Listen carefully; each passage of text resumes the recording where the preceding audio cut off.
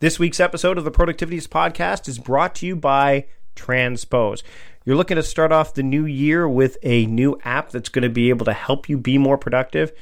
Give Transpose a try. Head over to transpose.com and check it out. I'll have more about Transpose during the podcast, but for now, let's get on with the show.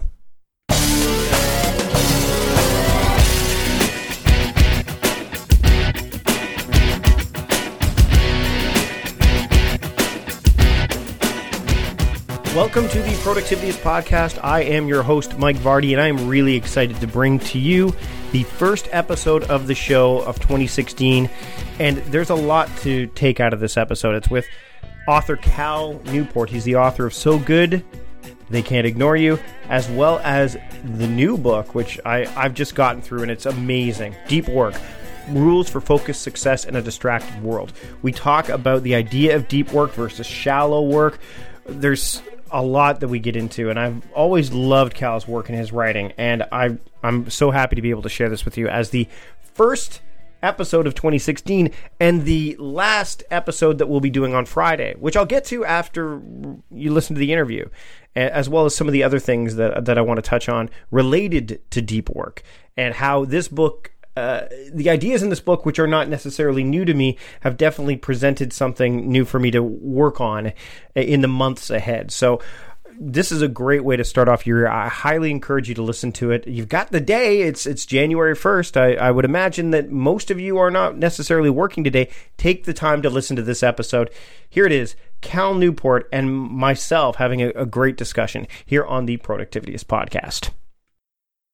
Cal Newport is with me. He is the author of the new book, Deep Work. What's the subtitle of the book, Cal? Because I don't have it in front of me. I have like this really, really special copy that I can't even share with anybody right now as I'm doing this. The illegal copy that no one's supposed to know about. It's Rules for Focused Success in a Distracted World. So this is a pretty, I'd say you're on the right podcast for this. I think that the Productivityist Podcast, I think the audience here is probably going to get a lot of this, especially considering the day that this has been released. Like it's the start of a new calendar year. So what better resolution to have than to say, I'm going to focus on deep work. And you've been focusing on this topic for quite a long time. I mean, I'm looking back in the archives, and I've been following your work for a while. You know, I've hung out before. We were at the World Domination Summit, 2013, I think? Is when you were at? It was even before then, I think. Was it 20? Yeah. I know we've been talking before that, but I think we actually finally got to meet in Portland.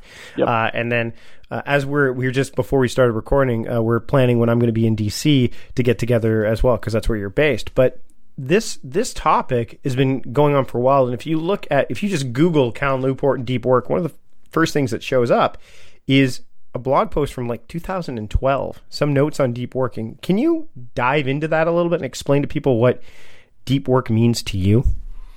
Yeah, so I define deep work to be when you're focusing without distraction on a cognitively demanding task. So when you're giving something your full intense focus for a long period of time without distraction, that's deep work.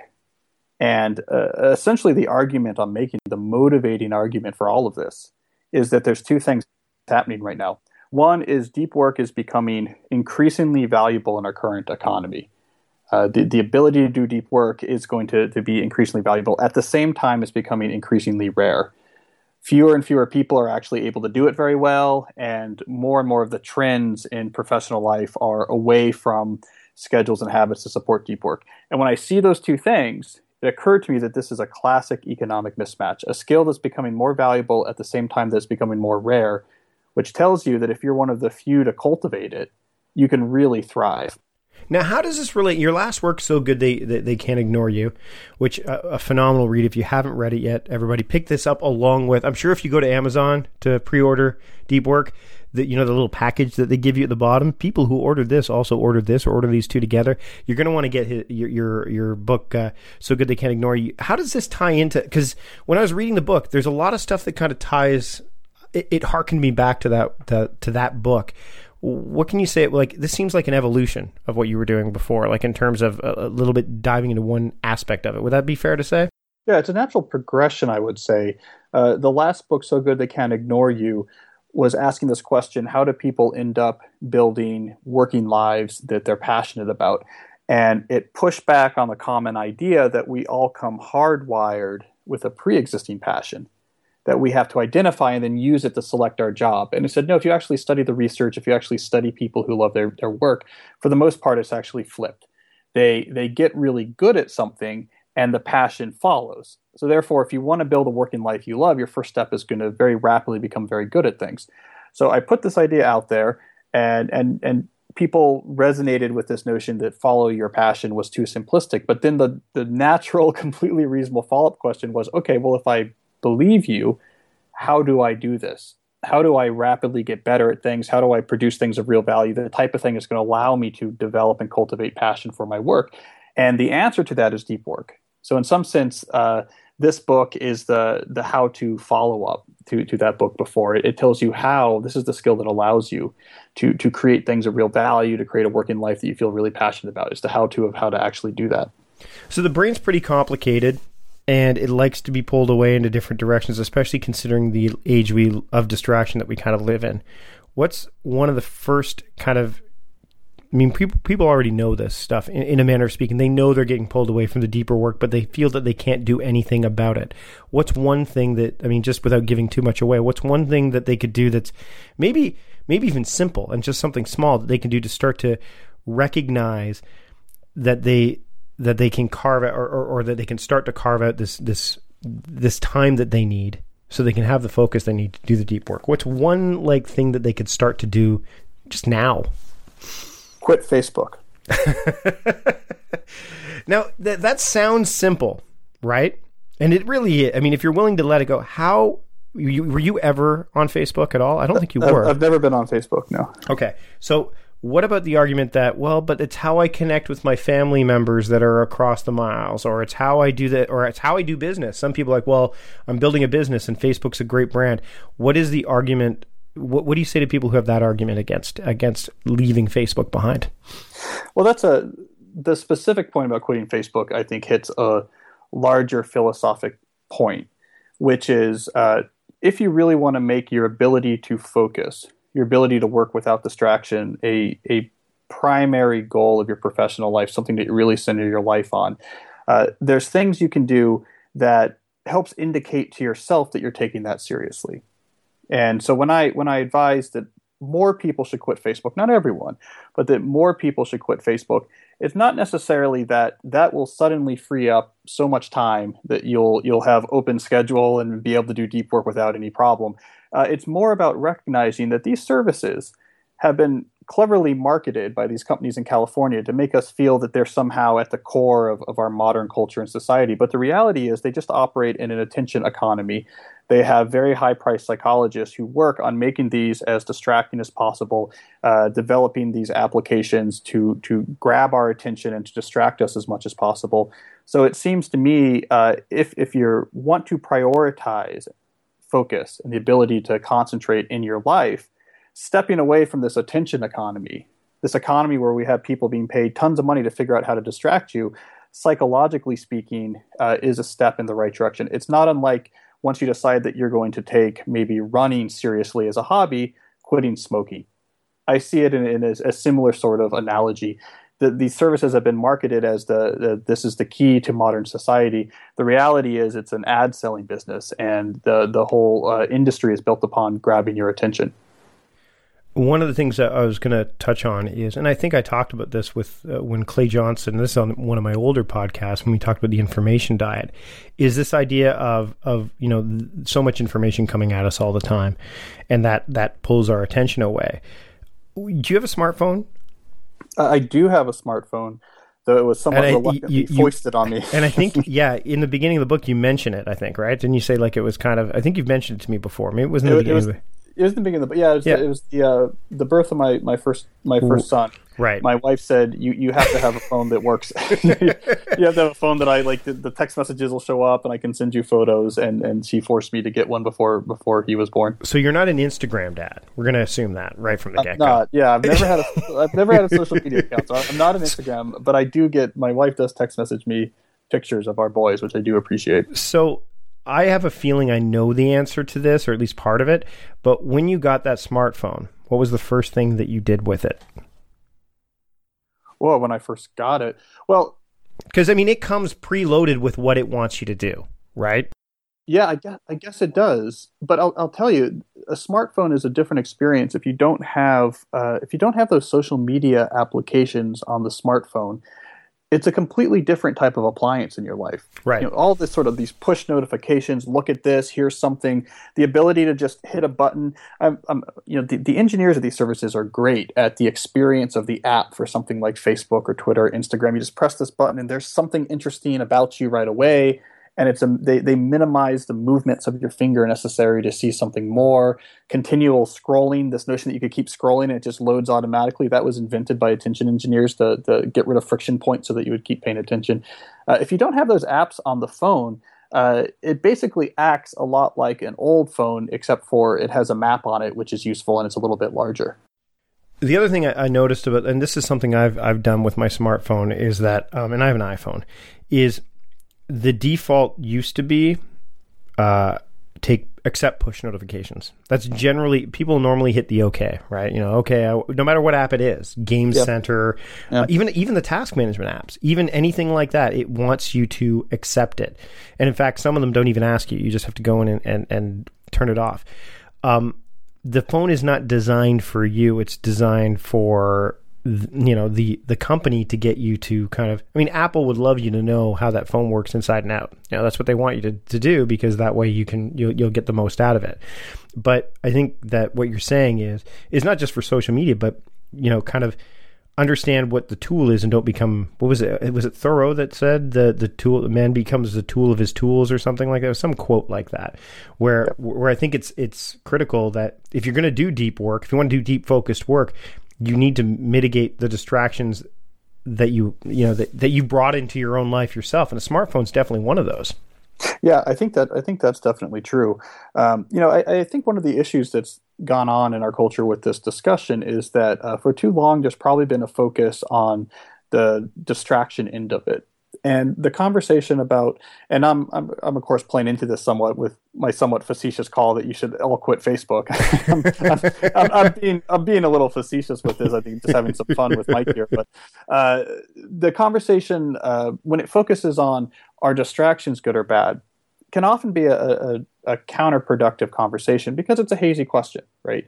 I mean, there's people like me who don't use these things, but all these things are catching our attention. It's, well, there's good about it and there's bad. I mean, you shouldn't use it too much. These conversations don't go anywhere. And what I'm trying to do with deep work is flip the conversation and say, forget distractions for now. Let's better understand its opposite. So let's better understand what happens when you're operating in a state of non-distraction. And I think we've gotten away from understanding just how valuable the ability to focus intensely has become. It's valuable really in three different ways. One, the ability to really focus without distraction is absolutely at the core of learning complicated things. So if you want to pick up a new skill, a new system, understanding a new type of mathematics or a new philosophy or a new computer system, you need to be in a state of deep work. If you're not giving it focused attention, we know from both psychology and neuroscience that you're really going to pick up that skill very slowly. We also know that when you're in a state of really undistracted concentration, especially if you can go for a long time without distraction, your rate of production skyrockets. So I tell a lot of stories in the books about people, including examples from my own life, where by cultivating a deep work habit, the actual amount of stuff you produce per week can really, really go up as compared to someone who has more distractions. And then there's this quality feature. When you're frequently seeing things that are distracted, check your email, work for 20 minutes, check your phone, work for another 10 minutes, you're basically working with a cognitive handicap. You're working at a fraction of your cognitive capacity. So the value of what you're producing, the quality of your writing, the sharpness of your thinking about your business plan is greatly reduced. It's like hiring a professional athlete and then making them wear weighted shoes on the court, right? We're all operating at some fraction of our maximum capacity. So really what I'm trying to do with this is say, distractions, I don't know. There's value. People maybe have some use for Facebook that's useful. Twitter allows you. I don't care about that so much as let's think about what do you get when you have non-distracted time. I think it's way more valuable than people realize. So I'm trying to make this point. Eric Barker called deep work the superpower of the 21st century economy. And I think that's a very apt description. If you cultivate this ability, which is really two things: training yourself to focus, it's a skill, not a habit, and then the stuff that you talk about a lot on this show, which is actually creating schedules and habits to give you time to focus. It really is going to be like you have a superpower in this economy. I mean, your success professionally can skyrocket, and incidentally, deep work turns out to be a lot more fulfilling, a lot more personally fulfilling and meaningful than the more distracted stuff that we spend time doing. We're going to take a break from the podcast now to talk about this week's sponsor, Transpose, your solutions your way. Now, this is the time of year where people are diving into new apps or maybe leaving old apps behind that don't really serve them anymore. And this would be a great time to check out Transpose. I've been using it for a while, and one of the things that I really like about it is that there are templates that are built for a slew of different applications that are built not just by Transpose, the people at Transpose themselves, but also members of the community. I want to dive into one in particular because I believe that this is related to the idea of deep work. And let's talk about journaling, because for me, I want to make sure that I'm keeping tabs on where I'm spending my time, and journaling definitely can help me do this.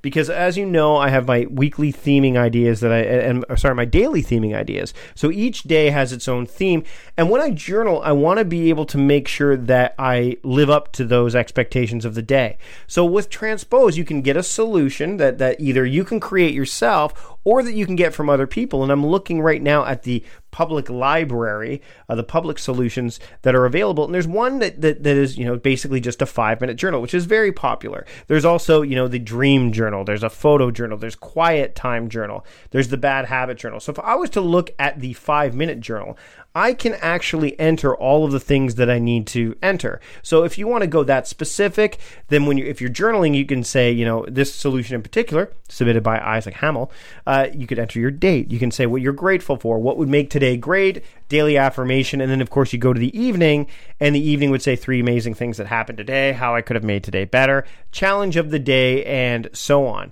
Now, I mean, that's the kind of stuff that you could do, and he's even added one here, what special thing did I do for my wife? So you can take this public solution and make it your own. So instead of, let's saying that you're going to call it the 5-minute journal, maybe you call it your deep work journal, and you say, what you are. Meal planning is important because it prevents us from being a disappointed wreck when dinner time comes around and we have no clue what to make, or even if we have the ingredients to make the meal. It's a time and a money saver, but most importantly, it frees up valuable brain space. Creating a meal plan prepares us for the week to come and gives us peace of mind that we're organized and can feed ourselves and our family. That's why I do it, and that's why Plan to Eat helps me do it. Your subscription includes access to the Plan to Eat website and fully featured mobile apps on iOS and Android. And Plan to Eat gives you the tools to clip and organize recipes from any website, the ones your family loves and that fit your dietary preferences and needs. And you can create a meal plan around your schedule. Then what happens is the Plan to Eat software automatically creates an organized shopping list based on your plan. So sign up for your free trial at plantoeat.com/timecrafting. That's plantoeat.com/timecrafting. The coupon will be automatically applied to your account and can be used when you're ready to subscribe. It's valid for new customers only. Give Plan to Eat a try today.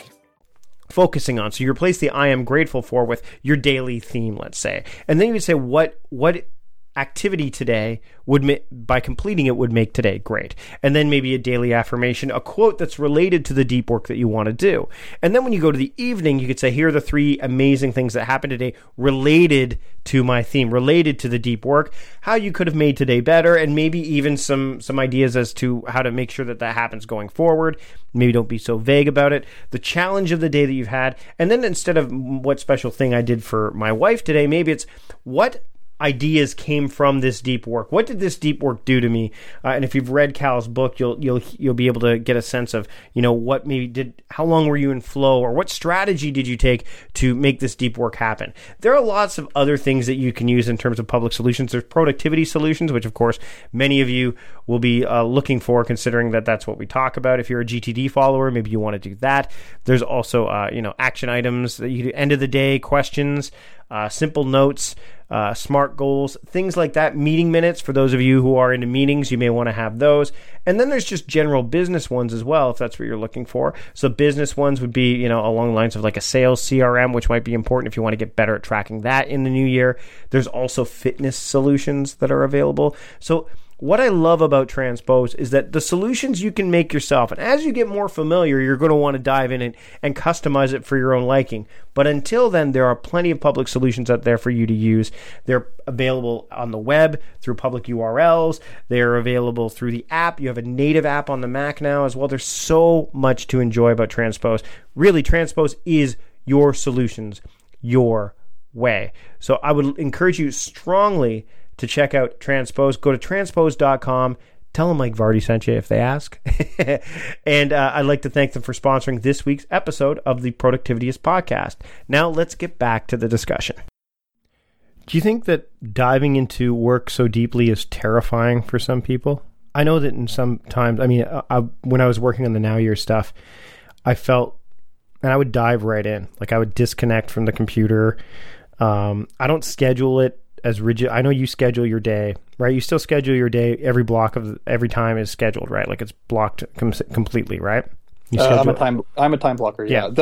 We can talk about it a little bit, but we will follow that schedule because I theme. So I basically do it on a much more. I guess mine is a bit more flexible. I guess, but the point is that when I spent time working on the Now Year stuff, I remember diving into it, and there was a part of my brain as I was spending time writing. And I think this is the part of your brain that really, it's that fight or flight part where it's like, why are you working on this? No one's really going to get it. You're going to have to work really hard to make it. Wouldn't it be easier just to go write a blog post right now? Like, I mean, honestly, you could have probably spent time blogging instead of writing the book, but you dove into the book work, right? Like, so do you find that people are terrified, and why? Why? Because, I mean, it does come up. Yeah, I think this is a very relevant point. And I'm glad I'm on your podcast because I can actually unleash my inner productivity geek in a way that I can't always do when I'm talking to most audiences. Because when I look at the world of productivity, I like to think of it in version numbers, right? So we had sort of productivity 1.0, which is where you have day planners and maybe culminating with early GTD, original GTD. It's all about, hey, you want to make sure that you understand your obligations and that you have them stored and organized and you're getting done the things that need to get done.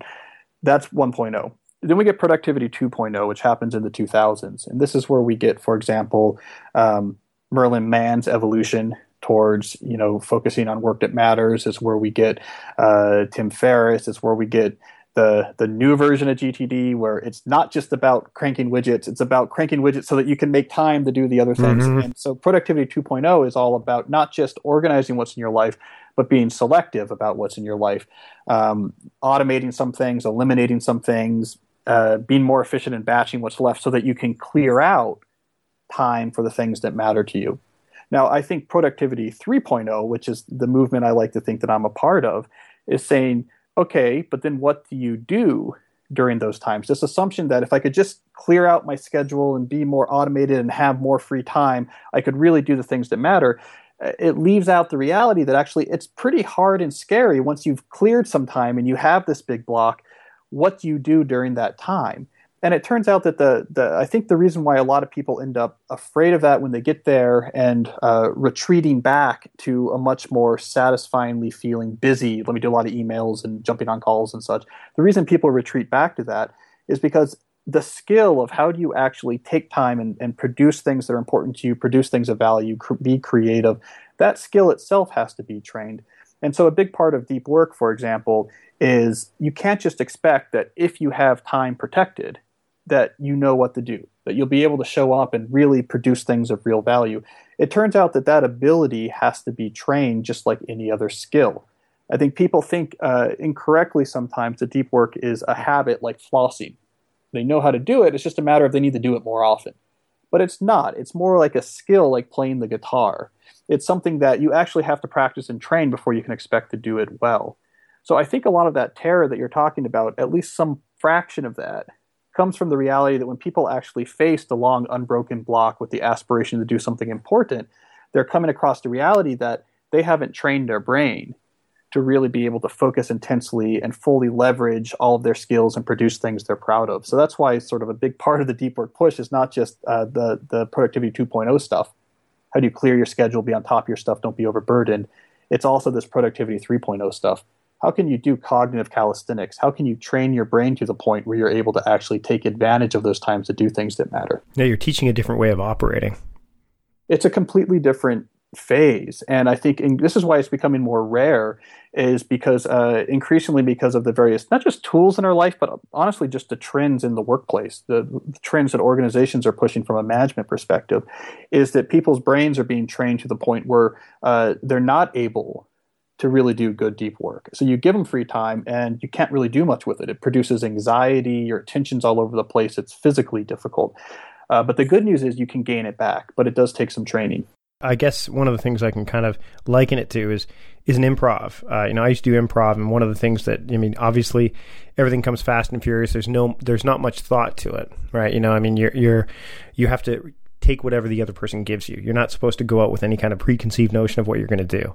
And real magic can happen with that if you know the rules and if you practice it. And what can happen from there, and when I was doing improv, is that if you got a really great bit that came out of that, then you would turn it into a sketch, which became rehearsed, and you would workshop it and hone it, and all of a sudden it would go on stage as a completely different piece.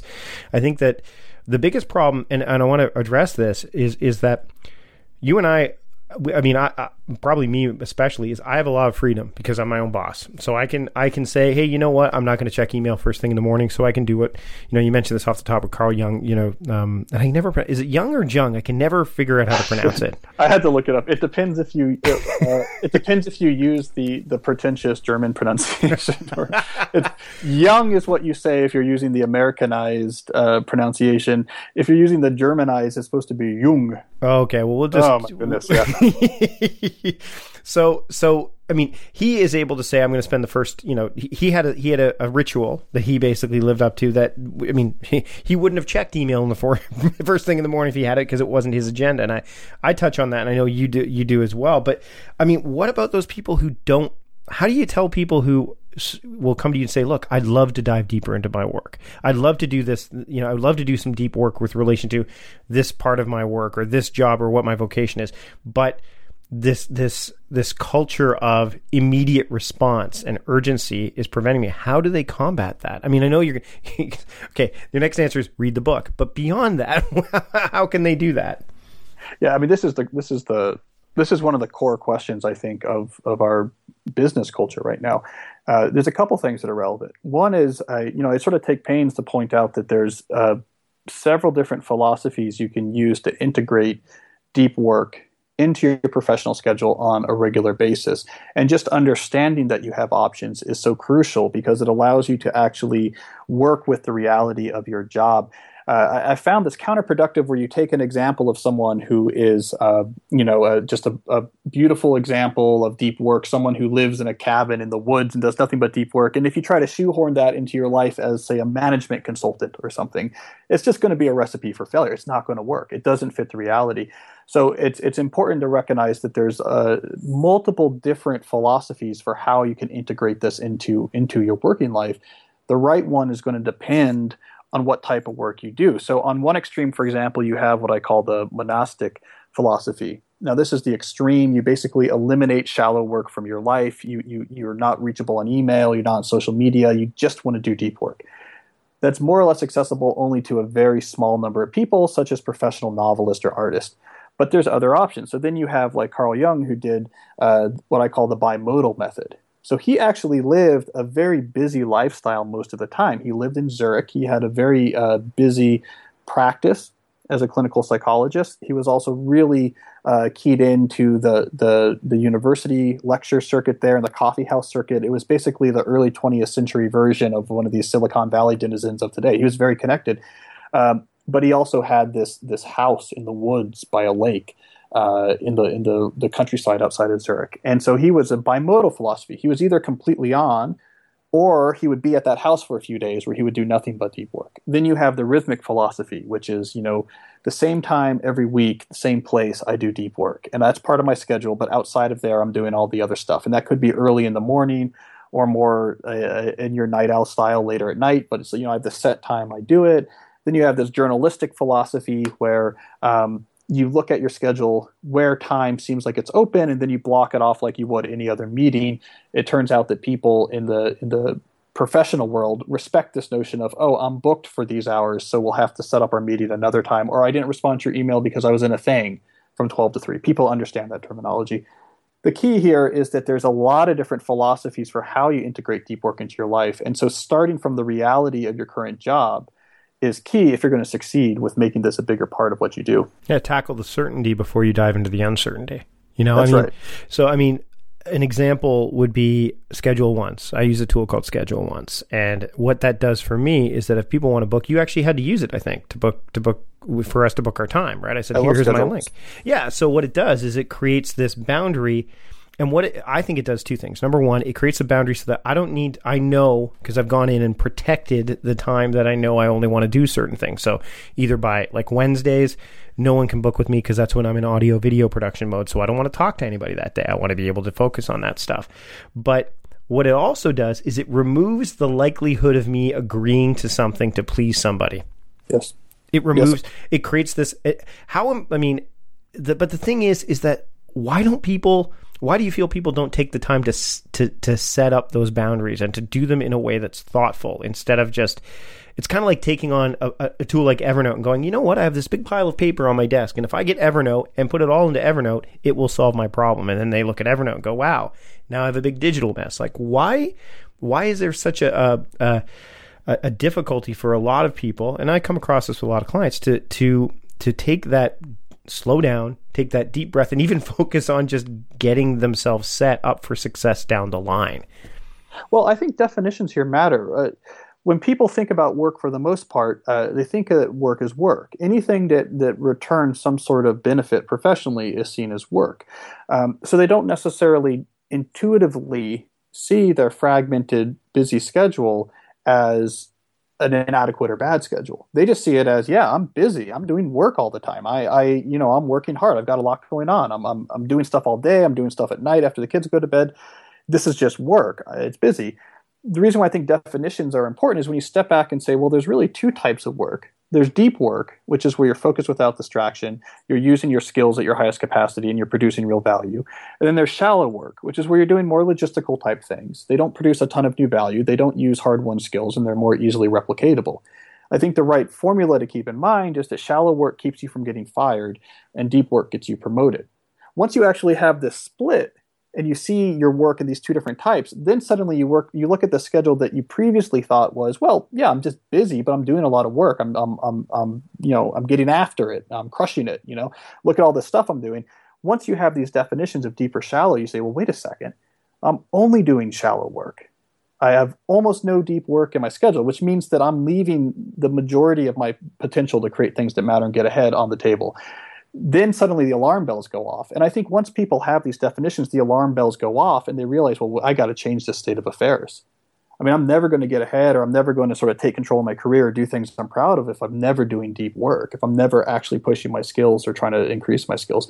And I think once they have that mindset shift, then suddenly things like Schedule Once, which I think is just brilliant, and basically everyone in every position should be doing something like this. That is actually internally knowing what times you're available to meet with people and what times you're not. And that might mean blocking off time on a shared calendar so people can't book their time there. Or if you're in a situation like yours, giving people the times you're available and therefore being able to control when you're not. These type of things are simple and have a huge positive impact. And I think to answer your question, the reason why people aren't doing them is until you get these definitions right, you don't realize that you're lacking. Right. You just think work is work and I'm busy. What else could I be doing? Well, and I think people, for those, by the way, who are listening, are like, Schedule Once, I can't afford that. There's one called Calendly, which is free, and you could use the same thing. So if you're worried about pricing, because that's another thing.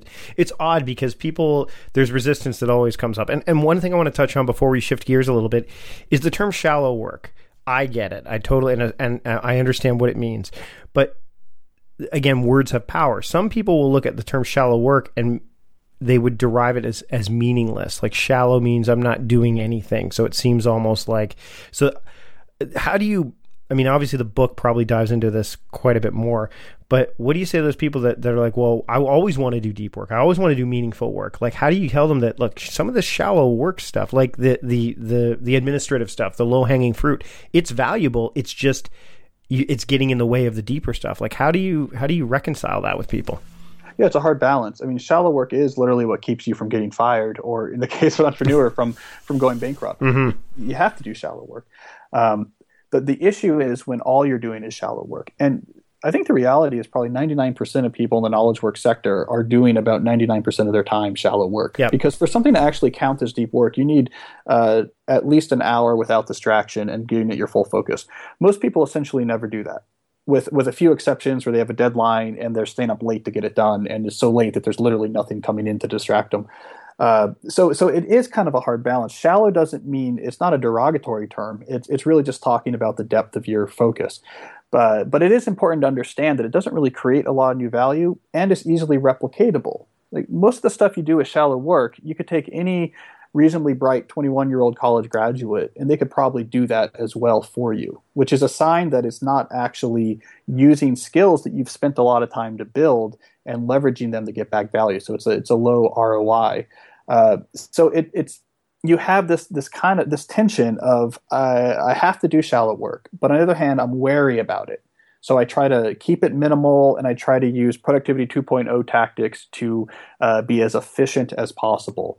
Batching and automation and all the other things that are coming up out of the productivity 2.0 world. All of those are great for keeping shallow work under control in your schedule. But this notion that you can get rid of it altogether is going to be problematic. Awesome, Cal. As usual, it's been a real treat to talk to you. I've been following your work for a long time. We've hung out, we've chatted. We're gonna go catch a hockey game when I'm in DC, so that's going to be awesome. I want people to find your work because you do great stuff. And where can people get the new book, and where can people find you online? Clearly not on Facebook. Yeah. You can't tweet me to find out about it. The book you can find, anywhere books are sold, Barnes & Noble, Amazon, etc. And you can find more of my writing at calnewport.com. I myself am not that accessible. I'm not on social media. I don't have a general purpose public email address, mainly because I really like deep work. But I'll end with this pitch. This lifestyle I'm proposing here, this lifestyle where you train yourself to do deep work and you prioritize deep work in your life, it's not for everyone. There's some jobs where it doesn't make sense. Some people are very extroverted, and it's much better for them just to be out there and connected to people. So it's really not for everyone. But for the few to whom these ideas resonate, I really encourage you to think about it and look more into it, because a deep life is a really meaningful, satisfying life. When you're doing a lot of craft, a lot of deep work, and doing a lot less shallow work than most people, the work you do, it's just more satisfying. It produces more value. It's a pretty good way to live. So for those who this resonates with, I know it's not everyone, I really encourage you to look deeper into it, because it could make a big difference. I can attest to that. And actually, I'm going to take steps to do even more deep work, because I know I got a book to write. So I can't afford not to. Thanks so much, Cal, for joining me on the podcast this week. All right. Thanks, Mike. There you have it. Another really great conversation with somebody who I've really admired. He wrote the foreword to my first book, The Front Nine, How to Start the Year You Want, Anytime You Want. I'm fortunate to call him a friend, and I just had a great time talking with Cal. So go ahead and pick up Deep Work. It's available to read as of January 5th, but you can pre-order it now from Amazon or wherever fine online books are sold. Get the paperback version, get the hardcover rather. Get the paper version of this book. There's a lot of great nuggets in there. It's a fantastic read. It's a deep read. I won't kid you there. Cal's books, you really need to. I spend a lot of time, reading them. I just enjoy his work, and if you've ever read his stuff at calnewport.com, you'll know exactly what I'm talking about. A lot of people really, really respect what Cal has done and does with his work, and I am among those people. Now, speaking of deep work, one of the things I'm focusing on in the months ahead, as you all know, if you've been listening for a while, I start my new year in September, so I am literally 4 months into my year, which means I've got 8 more months to go, and over the next 8 months, I'm going to be focusing on really deep work. So I'm limiting my coaching clients. I'm going to be limiting a lot of things and focusing on developing the Now Year method to a higher level, working on a book project that I really want to get out there, working on some deep stuff so that I can deliver better and better and better. So that's what I'm going to be focusing on. In fact, I encourage you, if you want to see what I'm going to be working on personally outside of Productivityist as well as within Productivityist, head over to mikevardy.com/now. I'll be updating that page quite regularly. So if you want to see what I'm working on in particular, that's where you'll be able to go. Of course, Productivityist will still be updating, as will this podcast, but as of next week, the podcast will be released on Mondays. I polled people over Twitter as well as my Patreon supporters, which of course, if you want to support the podcast, you can go over to patreon.com/productivityist and support at any level in which you would like to.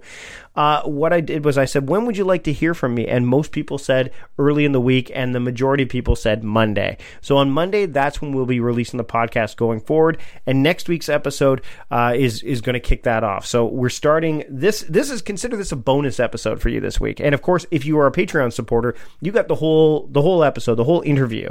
So I encourage you to shift gears and start listening to me on Mondays or early in the week, whenever you decide to grab it off your podcatcher of choice. And if you want to become a supporter, again, head over to that Patreon page at patreon.com/productivityist. Or, and I'll throw another call to action out there. If you're not able to support monetarily, then head over to iTunes or your podcast aggregator of choice and give us a rating and review. It really helps more people find us, and can I'd love to have more people listen to discussions like I have with Cal Newport. I'd like to thank Transpose for sponsoring this week's episode of the podcast. Head over to transpose.com and you can check out all that they have to offer there. Now's the time of year where if you want to get a little bit more organized, Transpose can help you do that. It's a great app.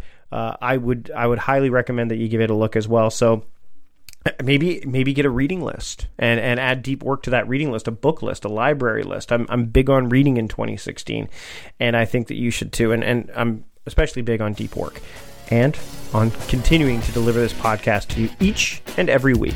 Until next time, I'm Mike Vardy, your host and founder of Productivityist, as well as productivity strategist, father, husband, and writer, reminding you to stop guessing and start going.